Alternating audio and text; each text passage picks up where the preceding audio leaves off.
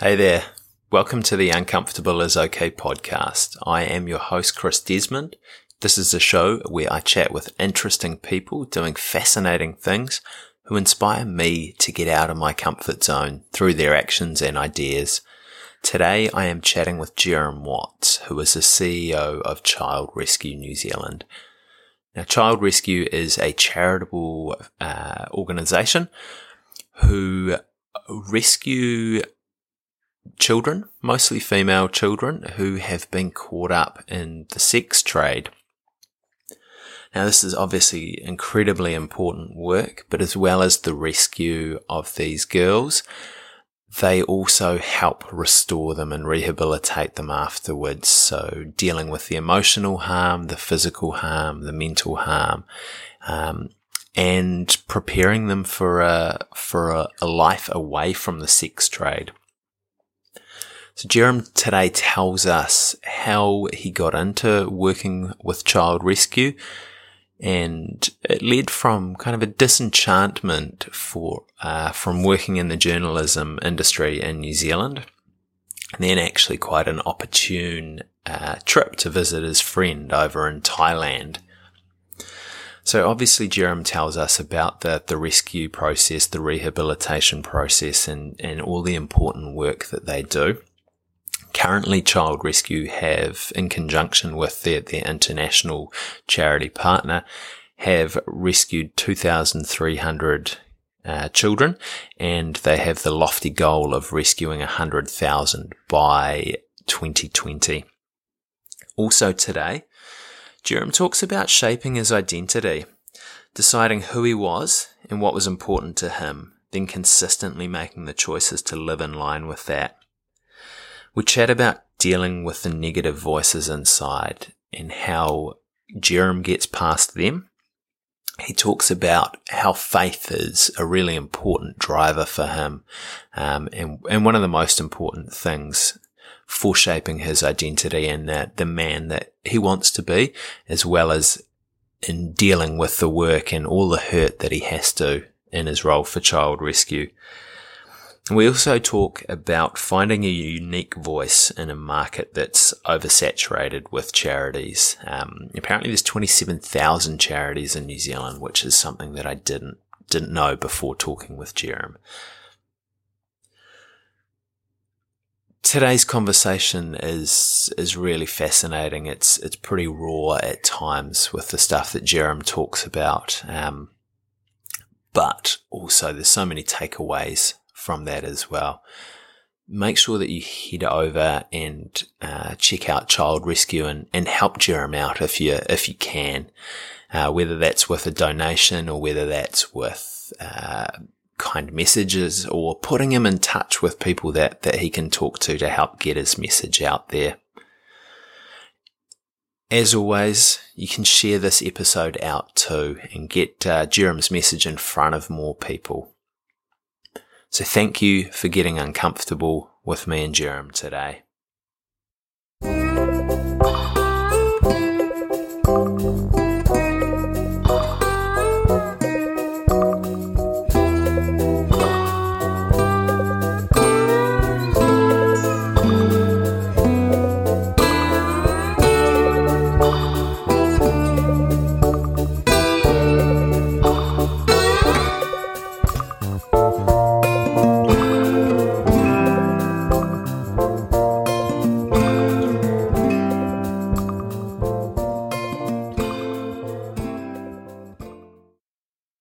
First of all, Jerem, welcome to the Uncomfortable is Okay podcast. It's awesome to sit down and have a chat with you today after being put in touch by Tommy Maharaj. Yeah, thanks for having me. Oh, it's my pleasure, mate.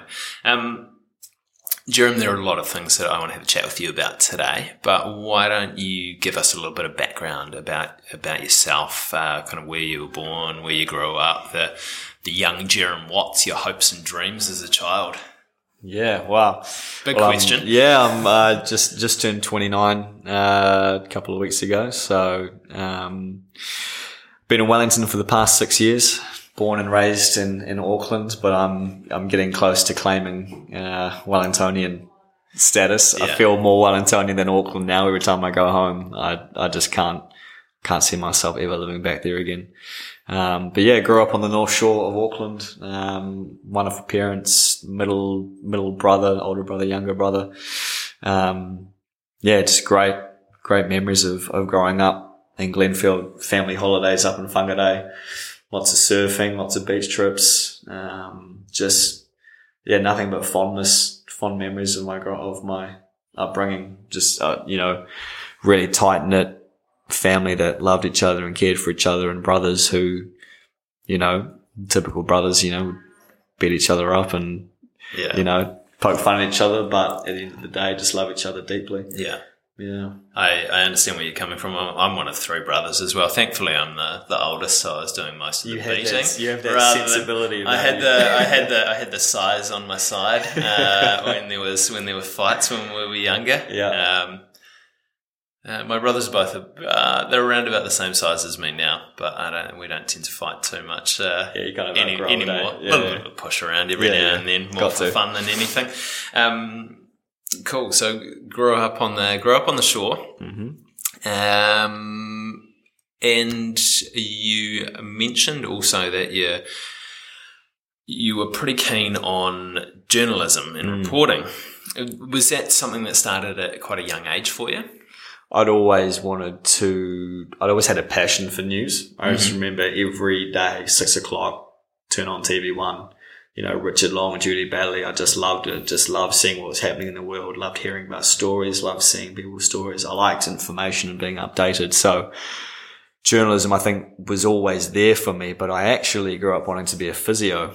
Oh, did you? Funnily enough. That is good. That is amusing, actually. Yeah, and so I went through high school, with the dream of, I'm going to study towards being a physiotherapist. And then one day, I don't know why I thought it, but as I was looking at university options, I thought, do I really want to go to work and touch people every day? And for whatever reason, I just thought, no, I don't. And that kind of, in a split second, my choices changed, and I thought, well, if it's not physio, what is it? And then immediately for me it was, well, I love news, so I'll be a journalist. So on a dime, went to AUT, did a journalism degree from 2007 to 2009.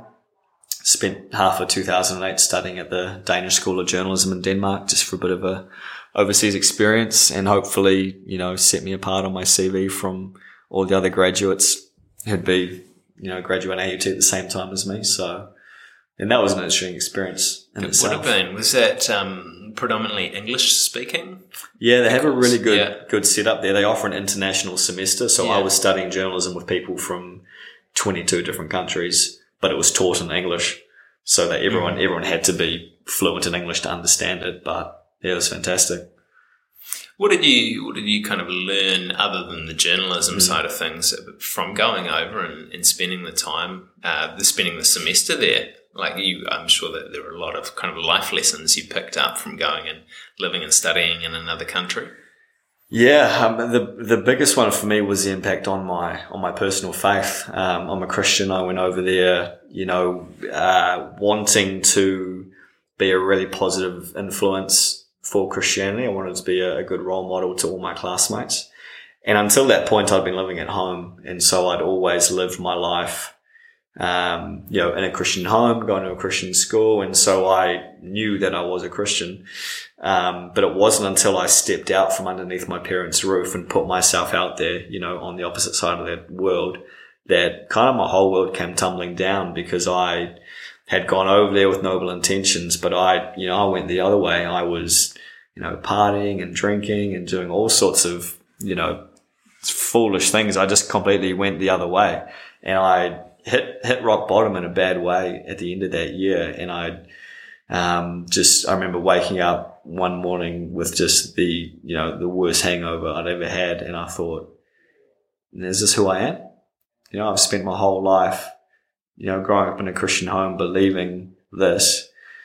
How did I get to this point, And I knew at that point that I had been, while I believed my faith was genuine, it had been propped up by just doing what I'd always done. And so that moment for me, I thought, if this is going to be me, if this is real for me, I need to own this. I can't live any longer being a Christian just because that's the way I grew up. If I'm going to do it, I'm going to hold on to these beliefs and I'm going to choose this. And so that was just a massive defining moment in my life, and probably the biggest turning point for me was that day, October 2008. Yeah. Very cool. Very cool. Did you get an answer to the question how you got to that point? The answer was that I'd just been doing whatever I wanted. I thought, a life well lived is just doing whatever you want, no boundaries, no rules. But that's the fastest way to ruin, really. So I think I started to see the moral boundaries that God gives in the Bible and that Christianity adheres to as actually really good things. Use the analogy of a fire. Fire is a really good thing. And a fireplace, if you think of a fireplace as the moral boundaries for the fire, the fire is a good thing. But if you take away those boundaries, that fire's going to burn a house down, burn a city down, So there's reasons why, Christianity says, God says, this is the way to live for our own good. And so I saw myself chasing after these other things, pursuing selfish gain and just whatever pleasure that I wanted. And it ended up, sending me to a really bad, broken, unhappy place. Yeah. Yeah, I think it's a tough lesson to learn sometimes. But I mean, in the scheme of things, you probably learnt it relatively quickly. Yeah. You could have travelled down that for a wee bit longer there. Yeah. So that's really good. So big takeaway from going and studying overseas. Came back and a bit more study in New Zealand. Yeah, one more. Yeah. Yep. Cool. And then where did you go from there? End of my degree, the editor of the 3 News website reached out to our class and said I need people to work for me for free for a couple of months over the weekends, just doing live updates for the Super 15 for the All Blacks tests.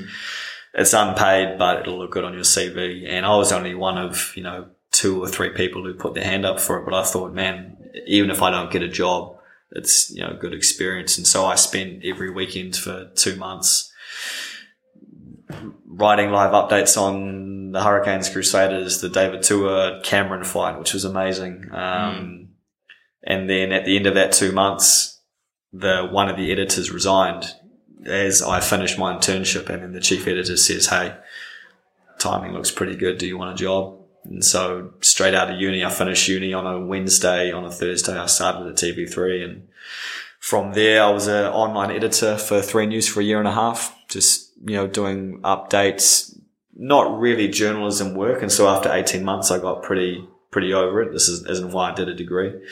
And then just started talking to a few of the bosses saying, look, I'd really like to give television a go. They said the job's coming up in Wellington. Applied for that, got it, moved down to Wellington, started 2011, and TV career kind of began from there. Awesome. There are a couple of things out of that I wanted to chat about. The first one's pretty superficial. Is when you were doing the live updates, did they send you along to the games? Or did you just watch them on TV? I was watching Sky. That's unfortunate. I was in the office watching Sky, yeah. Yeah, it's not quite as cool as I thought it might have been, especially the Tua Cameron fight. Yeah. All right, so a little bit more serious now. When you kind of became disenchanted about the stuff that you were doing in the editing side of things, was it a challenge for you to go and ask for more opportunities from people, or is that something that you were quite comfortable doing? That was a challenge for me because I never wanted to seem ungrateful, because I knew I'd been given, when I at the end of the internship, when I got the job, 100 other people had applied for the job, but they, more qualified people, journalists, but they gave it to me for whatever reason. And so I didn't want to seem ungrateful by saying, look, I'm bored of this now. I didn't want to seem like this job is now beneath me. I want to go and chase the television dream. So I wanted to be careful that my approach in asking was humble and not, I've outgrown this. This is beneath me. I want to be a TV star. So I was just very wary of the way that I made that approach. So it was uncomfortable because I didn't want to upset my boss or, seem ungrateful. Yeah. Mm. Mm. Were there kind of strategies that you used to kind of work through that feeling? I wouldn't say strategies, but I just knew if I made the right approach, if I knew that I wasn't, demanding it or speaking poorly of my boss or complaining about the job, but if the way that I presented it to the bosses I was asking was, look, I really appreciate everything that you've done for me the past year and a half, but I feel like I'm ready for a new challenge. And so I just knew that it was all going to be in the framing of the approach. So, yeah. And I knew that, my bosses are reasonable people. They understand, a young 21-year-old with ambition. So, yeah, they were good about it. Cool. So you came down to Wellington and started working in journalism. Yeah. Something that you enjoyed? The move to Wellington? The move to Wellington and the new role. Yeah, the move to Wellington is one of the best things that ever happened to me. I moved down without knowing a soul. I just, things were going well for me in Auckland, but I'd hit a bit of a rut, I was kind of day in, day out, bit of Groundhog Day, didn't really have a lot going for me. And so I knew that the move to Wellington was a chance for like a clean slate, fresh start, new opportunities, new city, new friends, new everything. So I was really pumped about it, and just getting that chance to build a new community with people who,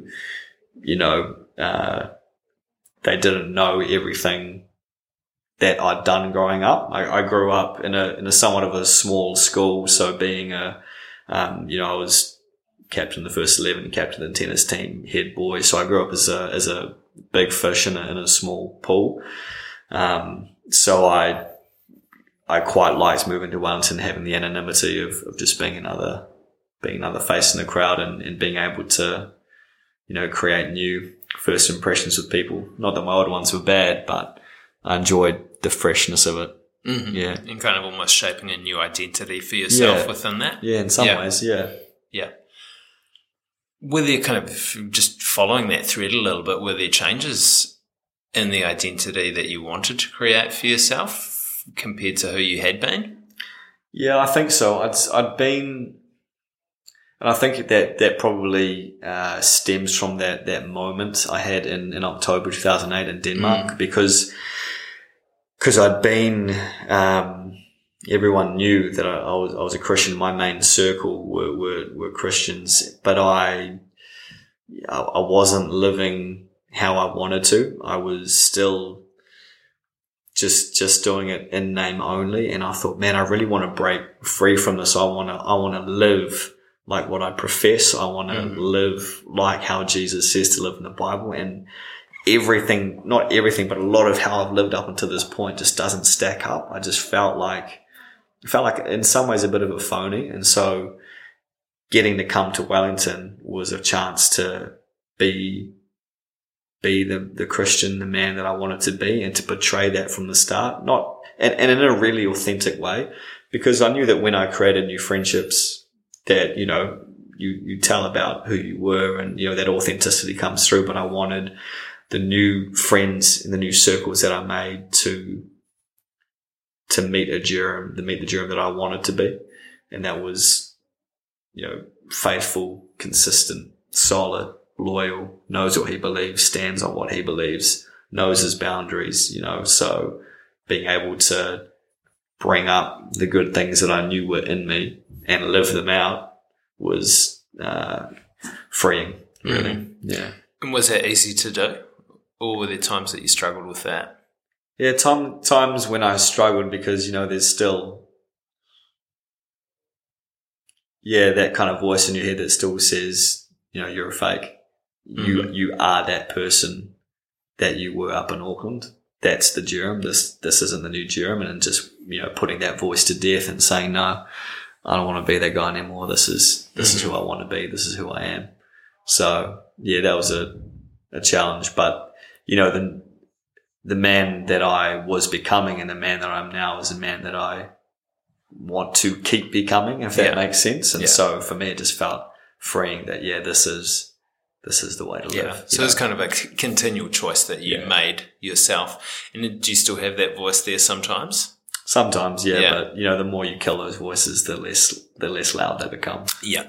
And for you, killing those voices, is it just that continual making that choice to live life the way that you want to be living it? Yeah, definitely. And that's something that I don't know if you've heard of I guess I'll call him a New Zealand philosopher called David Riddell. The name's familiar. Yeah, so he runs a school called Living Wisdom in Nelson, and he has, a whole lot of sayings. He calls them truth coaches, but one of them is about identity.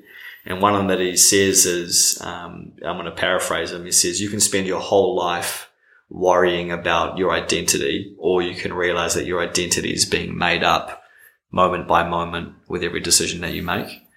And that was so freeing for me, because for me, I'd been like, who am I? Am I this guy? Am I that guy? And then realizing that my identity is being created moment by moment, through every, good thought, good deed, good gesture, or through, everything that makes me more selfless, or through everything that makes me more selfish.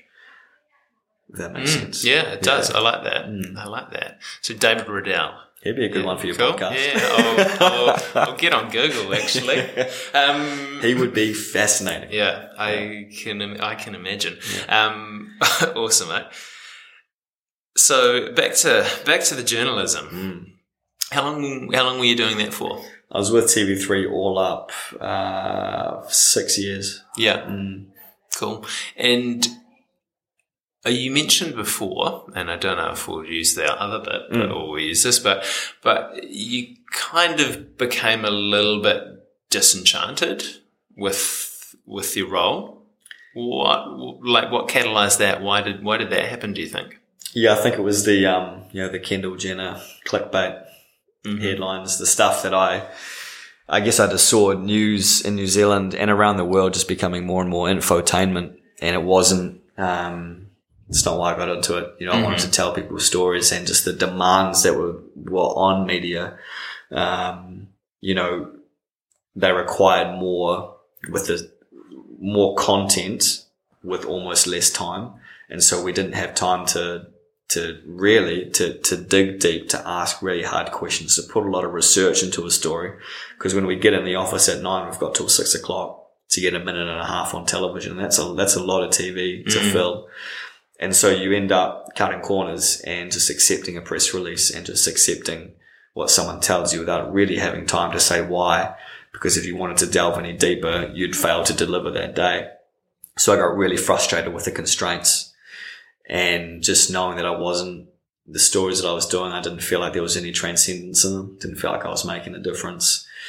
There were days when I just felt, there was heaps of fun stuff to do. There were really great, fun stories to tell, but I wanted to be part of something bigger. And so towards the end of my time at TV3, it was started 2014. A friend of mine was helping rescue kids from sex trafficking over in Thailand. So I took some time out, went to visit him, and my world got turned on its head. Yeah, so that kind of was in 2014. Why did you decide to go and visit him rather than just taking some time off and going to the beach somewhere in New Zealand? Yeah, we'd been in touch he'd been over there for a few years already. I'd been getting his email updates. Just, the stories he was telling were just amazing. And the way that he was telling them, I just knew he'd found a position that fulfilled his passion. And he was just living every day passionately, knowing that what he was doing was making a difference. And I was just, man, I want to know what that feels like. And I missed him. He was a good friend. So I thought, here's an opportunity to go and visit a friend and see how he's living. And also for me, I was getting frustrated that, my heart wasn't really breaking for anything. I was quite happy, sort of just, again, living in Wellington. There was this massive issue that I'd heard about, child sex trafficking. And I was like, I need to go. I need to go see this. I need to go and see what he does and see how big of a problem this is, and whether or not there's something I can do to help. So it was a fishing trip for me. Yeah. Can you tell me about the experience that you had in Thailand and what that meant to you? Yeah, so that first night we were in Bangkok, and the boss, my friend's boss, called him and said, "We think there's a child at this bar. I need you to go check it out." And because the organization's policy is that no rescue agent goes in by themselves, always 2 by 2, he was like, "Sorry, man, you're going to have to come with me." And so my first night in Bangkok, I'd spent 26 years staying away from bars and brothels and strip clubs, but found myself in there for the first time in my life with a 19-year-old sex worker sitting next to me. And it was just the most, surreal experience, being in such a toxic environment, so charged with, pounding bass and neon lights and, scantily clad, women and girls everywhere. It was almost overwhelming. And I was talking with this 19-year-old. Our organization, Child Rescue, only rescues girls 18 and under. And so it turns out this girl was 19. So according to our mandate, we couldn't do anything, but I still got her story, and she didn't want to be there. She had dreams of doing, something amazing with her life, having a career and being free. But because she didn't really have any educational skills, this was the only thing she could do.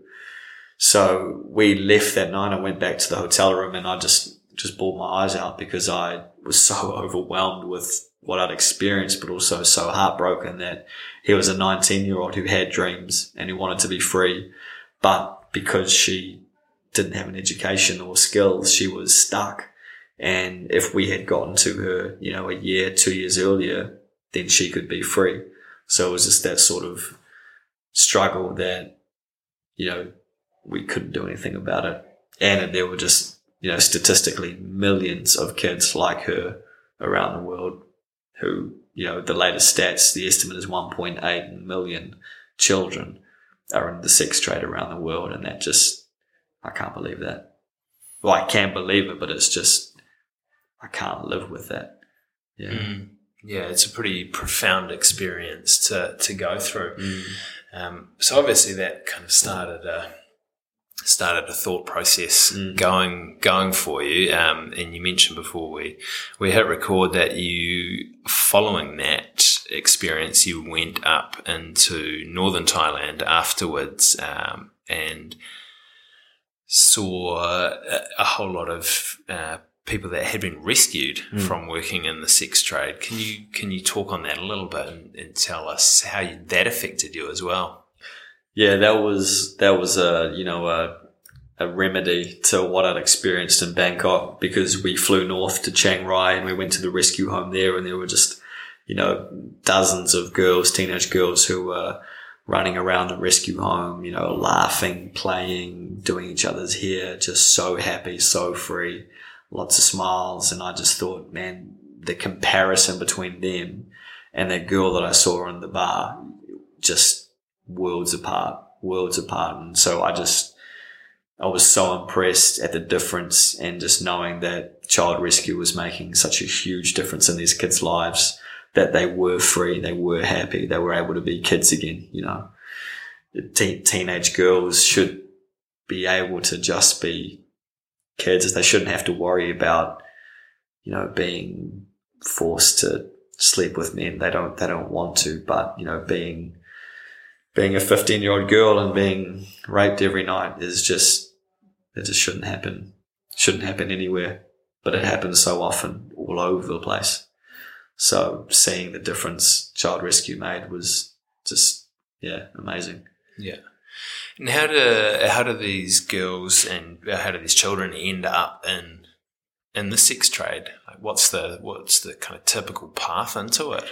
Typical path is tricked or sold. So a lot of, there's variations to the story, but the standard story is that a bar owner will go from the city to rural villages, poor villages, and go to parents of young daughters and say hey, I'm from the big city. I'm opening a new restaurant. I need girls to cook and clean and sweep and do pretty menial tasks, but it helps my business run smoothly.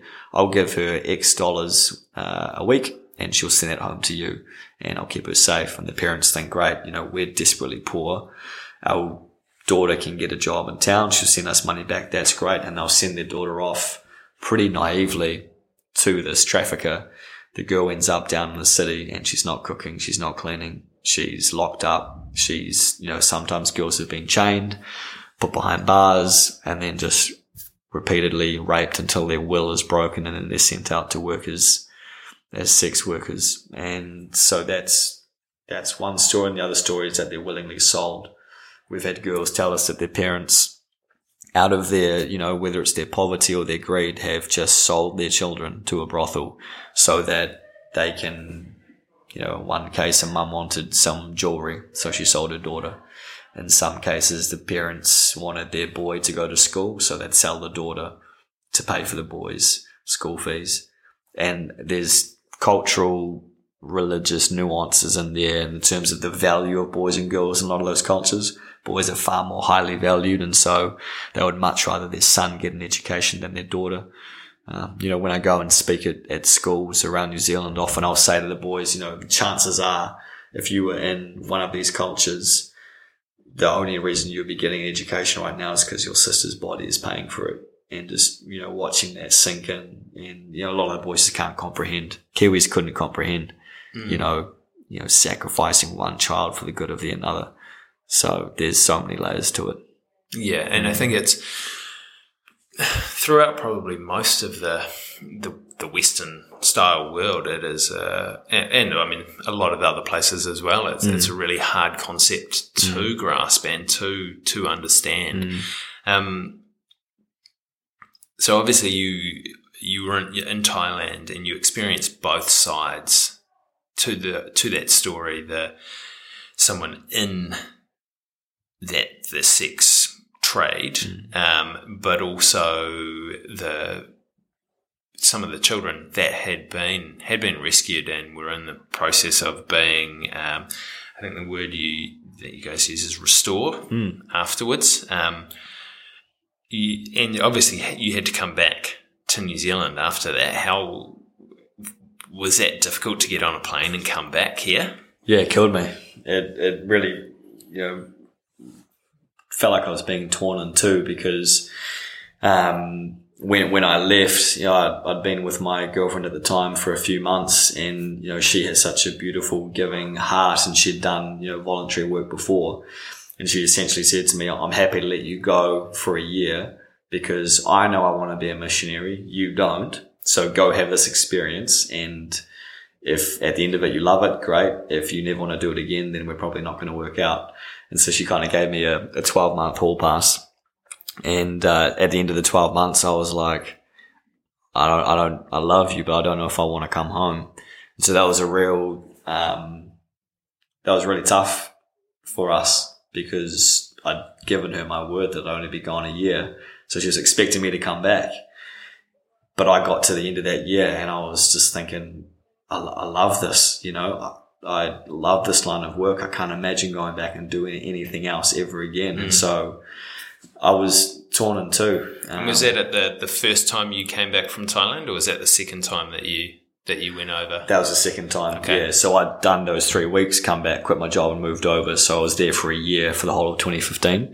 And then, decision time came end of 2015 when my year was coming up, and it was brutal. It almost nearly was the end of me and of Gabrielle and I, but she's a very patient and wise woman, and she said, "Look, I know it's hard, but come back. We can get married and we can go and do it together again one day." And that for me was, that's wise. It'd definitely be better, doing that sort of work, with someone you love. So came back and got married. All's well that ends well. It is.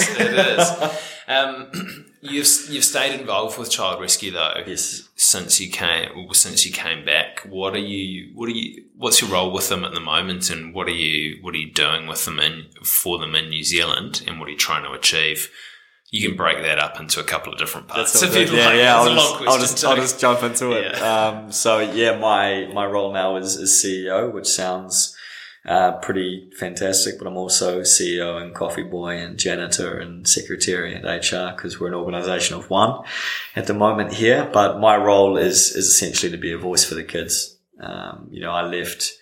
One of the things that really gave me hope leaving Thailand was, even though I felt like I was leaving the front lines, I'm just coming back to a different front line there, because we can't do what we do over there without support. And so I knew that I was coming back, in a very privileged and important position to say, hey, New Zealand, this is happening. There are kids around the world. There are 12-year-olds, 9-year-olds, 4-year-olds, 2-year-olds who are being raped every day. How do you feel about that? And this is what we're doing to rescue them, to restore them, and to give them hope for a future. Do you want to partner with us? And so it's a real privilege for me to go to schools, to go to churches, to go to businesses and say, look, this is who we are. This is the issue. This is what we're doing about it. And this is how you can join with us in making a difference. So that, in a nutshell, is my role at the moment, is trying to create as much awareness as I can for the issue and for what we're doing, and raise as much support, as much money, as much human resource as possible to make a difference. And New Zealanders, as a general rule, have been pretty responsive to your message. It's really difficult in a charity saturated market like New Zealand. We've got 27,000 registered charities here, and that includes churches, because churches are registered charities. But in such a saturated market where a non-profit has to try and find a unique voice, because there's only so many pockets, so to speak, it has been difficult. But I've got faith that the people who need to hear the message will, and the people who need to respond will, because I know that this isn't going to be something that affects everyone. People's hearts break for different reasons. Some people are super passionate about starving kids in Africa, which is amazing. Some people are really passionate about, social enterprise and helping impoverished people build up, sustainable employment.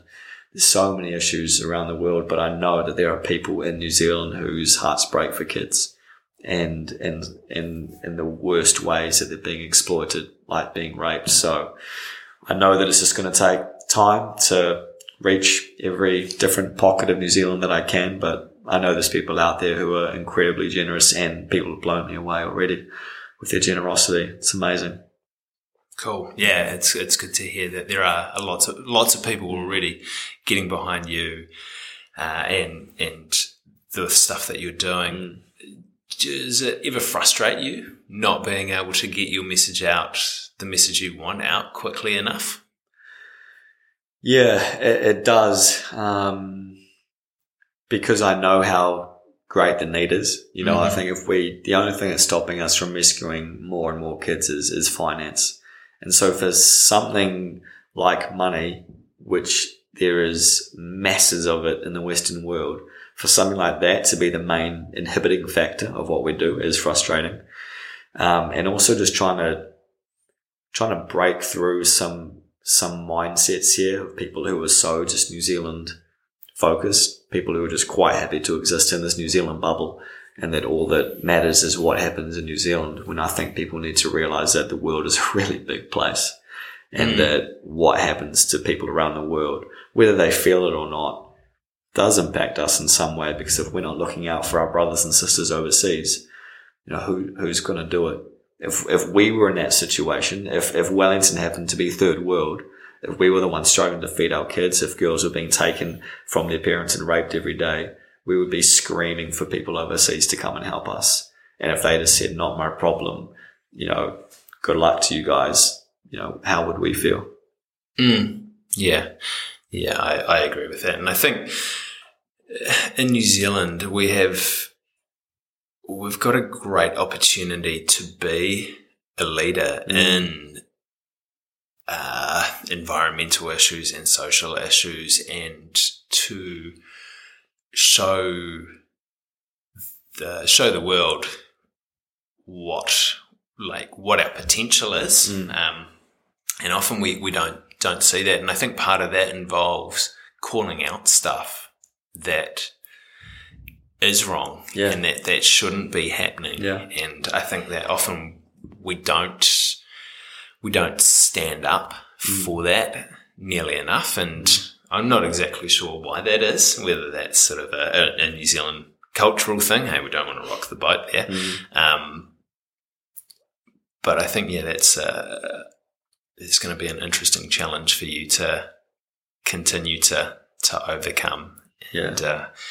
And I hope it goes well for you. Thank you. What I'd like to have a bit of a chat with you about, Jerem, is obviously spending time in Thailand. You have been involved in both the rescue side of things and also the restorative side of things with it. I think it'd be quite valuable to talk about both sides of that and what that looks like so that people can understand what goes on. Because it's easy to sit here and think, there's people getting raped overseas. That's something that's horrible, but not actually understand exactly what is happening. Yeah. So you go into places to rescue these, all girls or some boys as well? We have rescued boys before, but 99% of our work is girls. Yeah. Yeah. So I think first of all, how do you get in? Yeah, when we tell people what we do, I think people's minds immediately go to Liam Neeson from Taken, like kicking doors down, beating up bad dudes, and that would be awesome if we had those skills and if that was actually possible. But we go into those places looking like any other guy. So we just walk in the front door, we take a seat, we order a beer, and we look around at the different girls that are available. Most places we go into, the girls are sort of paraded about. In the tourist hotspots, they are on stage, they're on poles, they're dancing, they're often just in their underwear. In the most ruthless places, they're all just standing around naked.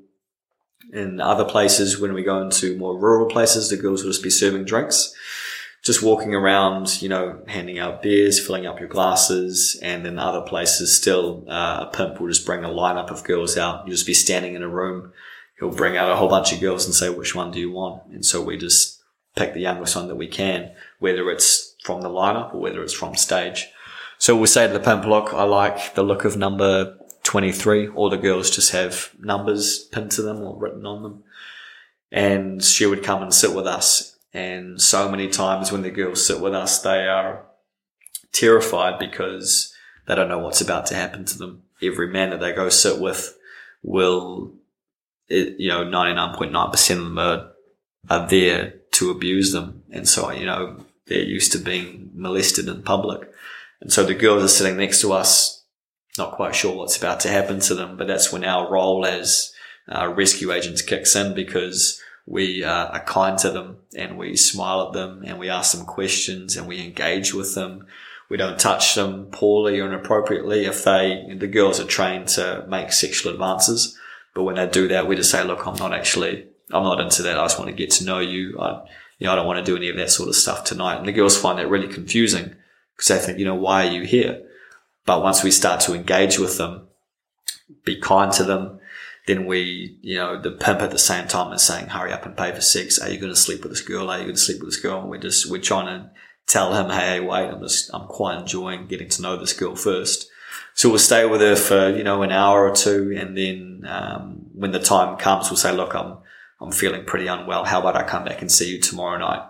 And we'll slip them a generous tip, which is anywhere between, 10 and 20 New Zealand dollars. And we'll say, look after yourself. I'll come back and see you tomorrow. And we leave. Then we come back the next night. And often the girl, if she's sitting with someone else or if she's on stage, she'll see us walk in and she'll come running over to us because she sees a man who was kind to her last night. She sees a safe man, a kind man, a warm man, a man who didn't touch her, and a man that gave her a lot of money the night before. And then we'll do the whole thing over again. And we'll visit 2-3 times, as long as it takes until we feel like we have a friendship. And then we'll say to the pimp, look, tonight's my lucky night. I'd quite like to take this girl away and have sex, please. And so we'll pay what's called a bar fine, and a bar fine is a set fee in order for you to take a girl off site. And so we will pay that fee. We'll walk her out the front door and, under the guise of going to sleep with her, but we'll take her to a restaurant or to a neutral location. If we have enough of a language, if our language is complementary, like if our Thai is good enough or if their English is good enough, we'll make a transaction. Otherwise, we'll get an interpreter to meet us and we'll say, look, I'm not actually a customer. This is who I work for. We can get you out of here. You can be safe tonight. Do you want to come with us? And 9 times out of 10, the girl says, yeah, let's get out of here. Take me now. So as simple as that. Put her on the back of our bike, put her in the car, drive her to a safe home. Job done. That sounds relatively straightforward. Relatively. I'm sure that it's not. And I'm sure that people don't take too kindly to their girls being taken away from them. Are there times that you run into trouble from that side of things? Because I can imagine there's a bit of danger involved with this as well. There is a heck of a lot of danger lurking beneath the surface, but because we're not drawing any attention to ourselves, and because we go in there looking like any other guy, acting almost like any other guy, the pimps can't be too, they can't really catch us because we have local men doing rescue too. Mm-hmm. So we'll send Westerners to the Western hotspots. We'll send locals to the local hotspot. And they know that there's people out there like us trying to rescue kids, but they can't, with hundreds of men coming through the doors each night, they're going to find it hard to pick which ones we are. And typically if we rescue a girl from one place, then, there's places in Bangkok that I didn't go back to for a year. I rescue one girl. All right, I'm not going back there again just in case they recognize me.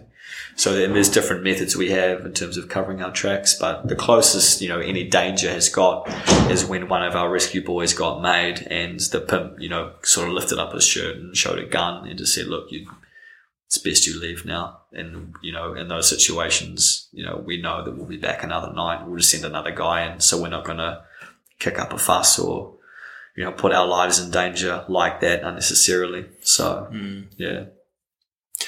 And how many girls are getting rescued at the moment? We have, I should differentiate, Child Rescue in New Zealand operates under Destiny Rescue International. So Destiny Rescue is the name it's most commonly known by, but in New Zealand the name Destiny doesn't go down so well for various reasons. Yeah. But since 2011 we've rescued 2,300 kids. That's amazing. It is. It's amazing. That's incredible. And I also saw that you have the goal of by 2020 rescuing 100,000. You've been doing your research, Chris. I've had a little bit of a look at it. Yeah. Google's a wonderful tool. Yeah. Cool. So that's a massive goal. step up from where you're at the moment. And obviously funding plays a huge part in that.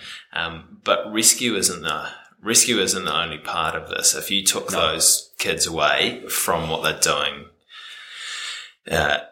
in these brothels and in these kind of sex areas, and then just took them someplace else and said, "All right, where you go, you're safe now." They're going to end up back there. Yeah. So how do you ensure that they don't? Yeah. I like to say that if rescue, if what we do is a marathon, rescue is the starter's gun and aftercare is the 42Ks that ensue, because that's the part that's going to make the most difference in a child's life, because, they come into our care severely damaged in so many different ways, obviously physically. So we meet those needs first. Emotionally, we give them, trauma counseling, rehabilitation, help heal as much as we can the deep emotional wounds that have been inflicted on them. And then it's education. We have in-house educational programs. The girls learn to read and write. They learn English, which is, massive for them in terms of employment in the future. And we give them vocational training. So in different countries, we have different options available, hospitality and barista courses, hair and beauty, jewelry making, screen printing, sewing, different avenues that the girls can learn a trade and then hopefully get a full-time employment from it. So it's multifaceted, and it takes time depending on how severe the abuse has been on some girls. We have beautiful stories of girls who have been rescued on their first or second night of work and haven't been touched yet, which is just amazing. And they go through the course, so much more quickly. But then we've got, 15-year-old girls who have been in that industry for 3 years. They were trafficked when they were 12, and then they had to put up with that life for 3 years. And so the amount of rehabilitation for them is going to take a lot longer, just because of everything that's happened to them. But the aftercare is a really beautiful process. At the same time, we're trying to tell them, you aren't what's happened to you, because the girls have just been beaten down in so many ways. They've been told that, that the only thing you're good for is your body. You're stupid. You're good for nothing. You're worthless. The only reason we need you is for your body. And so the girls just come into us with such a shattered identity, and having their worth tied up in their body, and in trying to, and men finding them attractive. So we have to do what we can to undo all that. And for us, we're a Christian organization, and the gospel is so central to that, and us, telling the girls, we believe that there's a God who loves you, and that who, when you were growing in your mother's womb, he saw, and he loves you so much. You are so valued. You are so important. You are so special. And when the girls start to grasp that, the God who created the world created them and loves them, they just start to come alive. And that is the most, has the biggest impact on them, I believe, as they go through that aftercare process. Not all of them, some of them are Buddhists, and there's no way that we, force conversion. We say, this is what we believe. If you don't, that's totally okay. And so some of the girls, they don't, become Christians. A lot of the ones who the message really hits, they do. But, any religion is a choice. And so we offer the girls the chance to become Christians, and many of them do, because it's, such a great message. Yeah. So the girls go through this process, and obviously it's variable. It's kind of how long is a piece of string, based on a range of factors. But you're having girls that are coming out the other side of the program, and do you guys kind of track how they're going and keep in contact with them once they get working, once they start getting into back into life again? If you do, can you share a story of some? Yeah, so the girls, when they first come into our care, are assigned a caseworker, and that caseworker is going to walk with them every day from the moment they arrive at the rescue home to when they leave, and then maintain contact, 1 month, 3 months, 6 months, a year, 2 years down the track. So there's always someone from our organization reaching out, asking if they're okay. And that's important, just so we know that, we have statistics to say, yes, this is working, or that, man, look, after a year, 90% go back to the work. That's not our stats, but we like to make sure that the girls are staying healthy, staying safe. There's a lot of cool stories, but one of the ones for me is 2 girls who had been rescued in their teens. They went in through our hair training program. Turned out to be amazing hairdressers, and then opened their own salon. They saved up their money, leased a premises, bought the equipment, did their own advertising, and now, an hour outside of Chiang Rai, there's 2 19 or 20-year-old girls running their own business. They've gone from horrible situation into our care, and now they're empowered business owners, just flourishing. And it's awesome. Yeah, that is really cool. One thing that I wanted to ask you, Jerem, is that there are obviously there's a lot of hurt involved in this, from a whole range of different aspects, and you've been in there and been dealing with that, and obviously that weighs reasonably heavily on you at times. You get you get the good stuff with the kind of the rehabilitation stories at the end, but there's a lot of pain that needs to happen before you get to that point. How do you go about keeping yourself healthy throughout that process so that you can keep going back and doing it? Yeah, it's a good question. For me, my relationships are really important. I've got an amazingly supportive wife who, loves me deeply and believes in the work that we do, and she's fully behind it. So, we talk about it all the time, and we've always had, even through our whole dating relationship, 100% honesty policy sort of thing. So anytime I'm, struggling, or, we'd be pretty honest with each other about, I'd be pretty honest with her about how hard things were for me.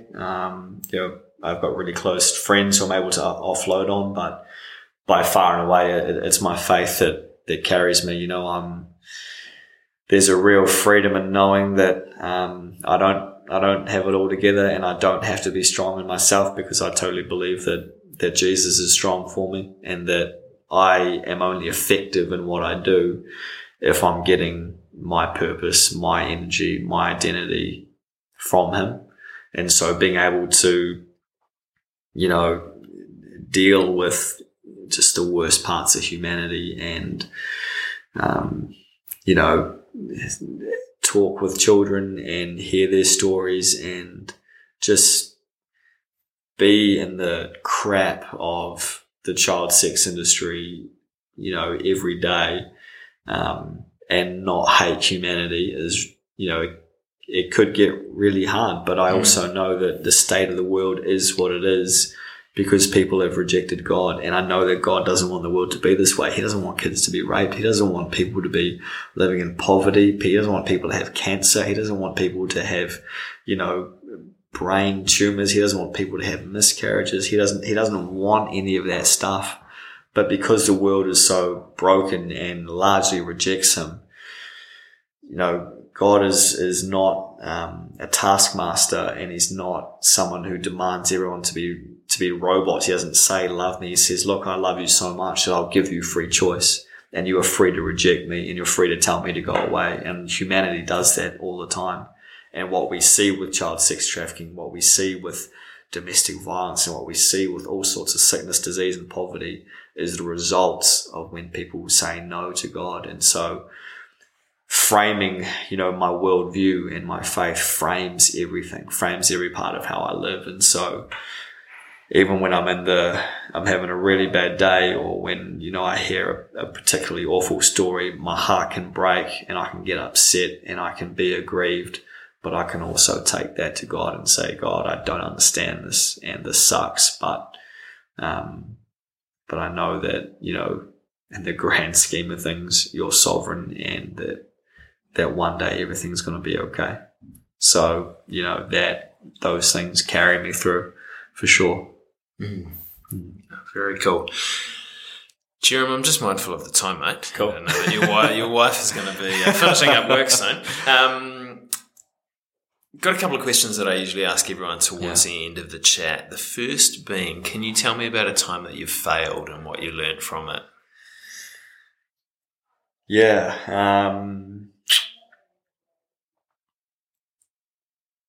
Probably the most recent failure for me was applying for a job and not getting it. When I'd been doing a few hours for Child Rescue when I came back, and I was also contracting to do some media services. Start of this year, I wasn't quite sure which path I wanted to take, and so a job came up with sort of a communications role came up with an organisation that I was really interested in. I applied for it. People that I knew in the industry said, "Man, like, you're a shoo-in for this job," and so I was really excited about it, and then didn't even get an interview, and I felt pretty gutted, because for me, I felt like I'd failed because it was a bit of a slap in the face that maybe I wasn't as good, or my CV wasn't as good as I thought it was. So for me, that was tough to take, but I believe there was a real purpose in that, because only days after that, the former CEO of Child Rescue resigned, and then the international president, the man who founded the organization, contacted me and said, hey, they've resigned. I want you to take over. So I, even at the time when I'd failed on that job front, I totally believe that was for a reason, because this job was just around the corner. It opened another door for you. Yeah. So I think in hindsight, that's what I learned. Where one door closes, another opens. And I know that is so cliche, and, for people who can't find work, it's hard, but I believe that there's something out there for everyone. Yeah. And there's a reason that those things are cliches, is because they happen all the time. Yeah. Jerem, next question for you, mate. What was the last uncomfortable thing that you did, and how did you get through it? Last uncomfortable thing I did was go into a brothel in Delhi in India a couple of weeks ago when I was visiting our project over there. I'd done rescue work in Southeast Asia, but India is just another beast. It's that much more disgusting, that much more dirty, that much more depraved. And, we were in a brothel at 3:00 in the afternoon, and it was packed, absolutely packed with customers, with men just waiting for their turn. With the woman behind the door. And in those places, there's a waiting room, and then there's a few doors, and a man will go in. A few minutes later, he'll come out. The next guy will go in. A few minutes later, he'll come out. The next guy will go in. A few minutes later, he'll come out. And there's one woman, one girl behind that door. I felt terribly uncomfortable in there, because at least in Thailand, I could speak the language and I could get by with a few people here. I was a white guy in a sea of brown faces, felt really, really uncomfortable. And it was just the depravedness, the depravity of the situation that made me feel uncomfortable, and the heartache of what are 30 dudes doing here at 3:00 in the afternoon, I hated that. I hated going into the brothels in Delhi. It was almost too much for me to handle. Yeah. Yeah, that's pretty powerful. Did you get some girls out? Not me personally, but our Indian rescue boys did. Obviously, they can speak Hindi and make the offers and stuff. I kind of went in there just to look around. I had an undercover camera, so I was getting some footage, but the other guys were able to get some kids out. It's the hard thing about not being able to speak the language limits your effectiveness. Yeah. Jerem, what's the next uncomfortable thing that you're going to do, and why is that uncomfortable for you? This might sound, fairly basic, but I find it hard, in some ways, approaching people asking for support.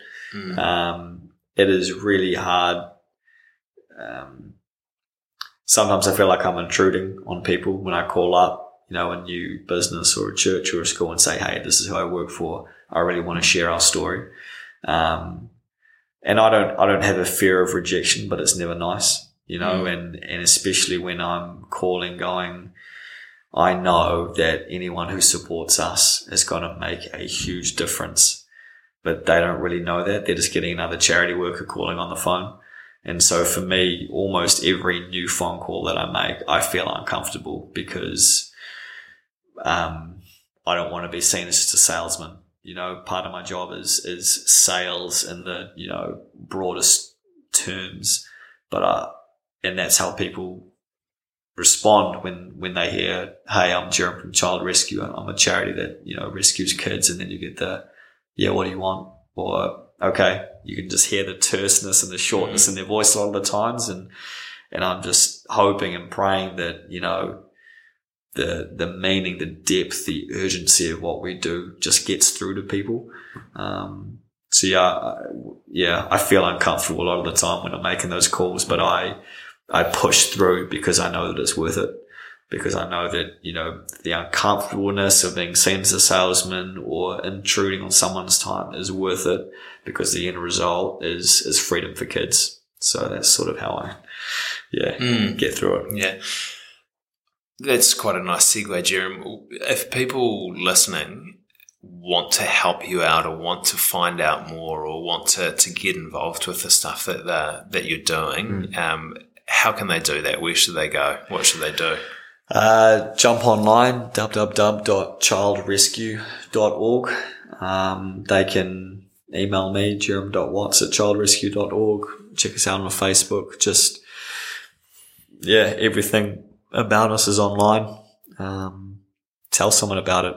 Say, hey, I listened to this epic podcast by Chris Desmond, and he had this crazy story about a guy that, works for a sex trafficking organization. There's power in people just sharing stories. You never know what's going to happen when you just tell someone what you've heard, because that might spark something in them, and then they'll go tell 10 other people, or they might, open up another door. But there's real power in people sharing this, even if it doesn't affect, to you listening. If this doesn't impact you, but you are thinking about telling someone about it, tell them, because you never know what's going to come. Definitely. Jerem, I've got one more question for you, mate. But before I ask it, I just want to say thank you very much for sharing your time with me, but for sharing your story as well. It's been, really, really powerful to listen to. And also thank you for all the work that you're doing and all of it's really important work, but there's a lot of hurt and a lot of discomfort that you need to take on yourself to get these girls out, but also to take off these girls as well, to help them recover and to help them restore afterwards. So thank you for having the strength to go and do that. It's awesome. Thanks for listening. It's been my pleasure, mate. Cool. The last question that I have for you before we sign off is when you're approaching an uncomfortable situation, what are the thought processes that go through your head as you lead up to it? I think it's helpful to be aware of those thought processes and realize that they're just thoughts. It's amazing to me at the power of the mind to create its own reality in some ways. And I think approaching an uncomfortable situation, fear and anxiety is going to be the most common response for a lot of people. It is for me. And I think it's healthy just to stop and actually listen to those thoughts, and then, in some ways answer back to them and be like, well, why is this situation scary? Why am I going to feel uncomfortable? Because I think sometimes, thoughts affect emotions, and emotions can get away with us. We start to feel, sweaty palms, heart beating, dry mouth, and then, you're a mess after that. But if I'm able to talk back to those thoughts that say, this is going to be uncomfortable, you're going to feel awkward, what if they reject you? What if? And be able to talk back to them and then go, well, even if I feel uncomfortable, even if they reject me, even if this is awkward, everything's going to be okay. I'm going to hang up the phone and I'm still fine. I'm going to be able to walk away from that meeting and things will be fine. I think for anyone in any uncomfortable situation they're in, just being able to listen to their thoughts and analyze them and go, man, is that actually a legitimate thought to have? And then to go, look, even if the worst should happen, even if this is terribly uncomfortable, I'm going to be okay. I think, and for me, that's, I'm still, even if I get rejected by the next 100 phone calls that I make, it doesn't take away anything from who I am as a person. I'm still Jerem. I'm still who God made me to be. I'm still okay in myself, no matter what external situations are going on around me. Yeah. Awesome, Jerem. Thank you so much for getting uncomfortable with me today. Cool. There you have it, guys. I hope you took something out of Jerem's conversation with me today. As I said, it's a fascinating insight into what goes on out there in the child sex trade. And I think it's an important opportunity that we can stand up and say, hey, this is wrong. We need to do something about it. And Jerem and Child Rescue are helping to give that a voice. So head over and see if you can help him out in any way that you can. You can also help him out by sharing this episode out with your friends so that people can listen to his message. So just hit share from your favorite podcast app. As always, I want to thank you guys for taking the time to get uncomfortable with me and Jerem today. Thanks to my brother Jeremy Desmond for the amazing theme music. And we'll see you guys here again next week.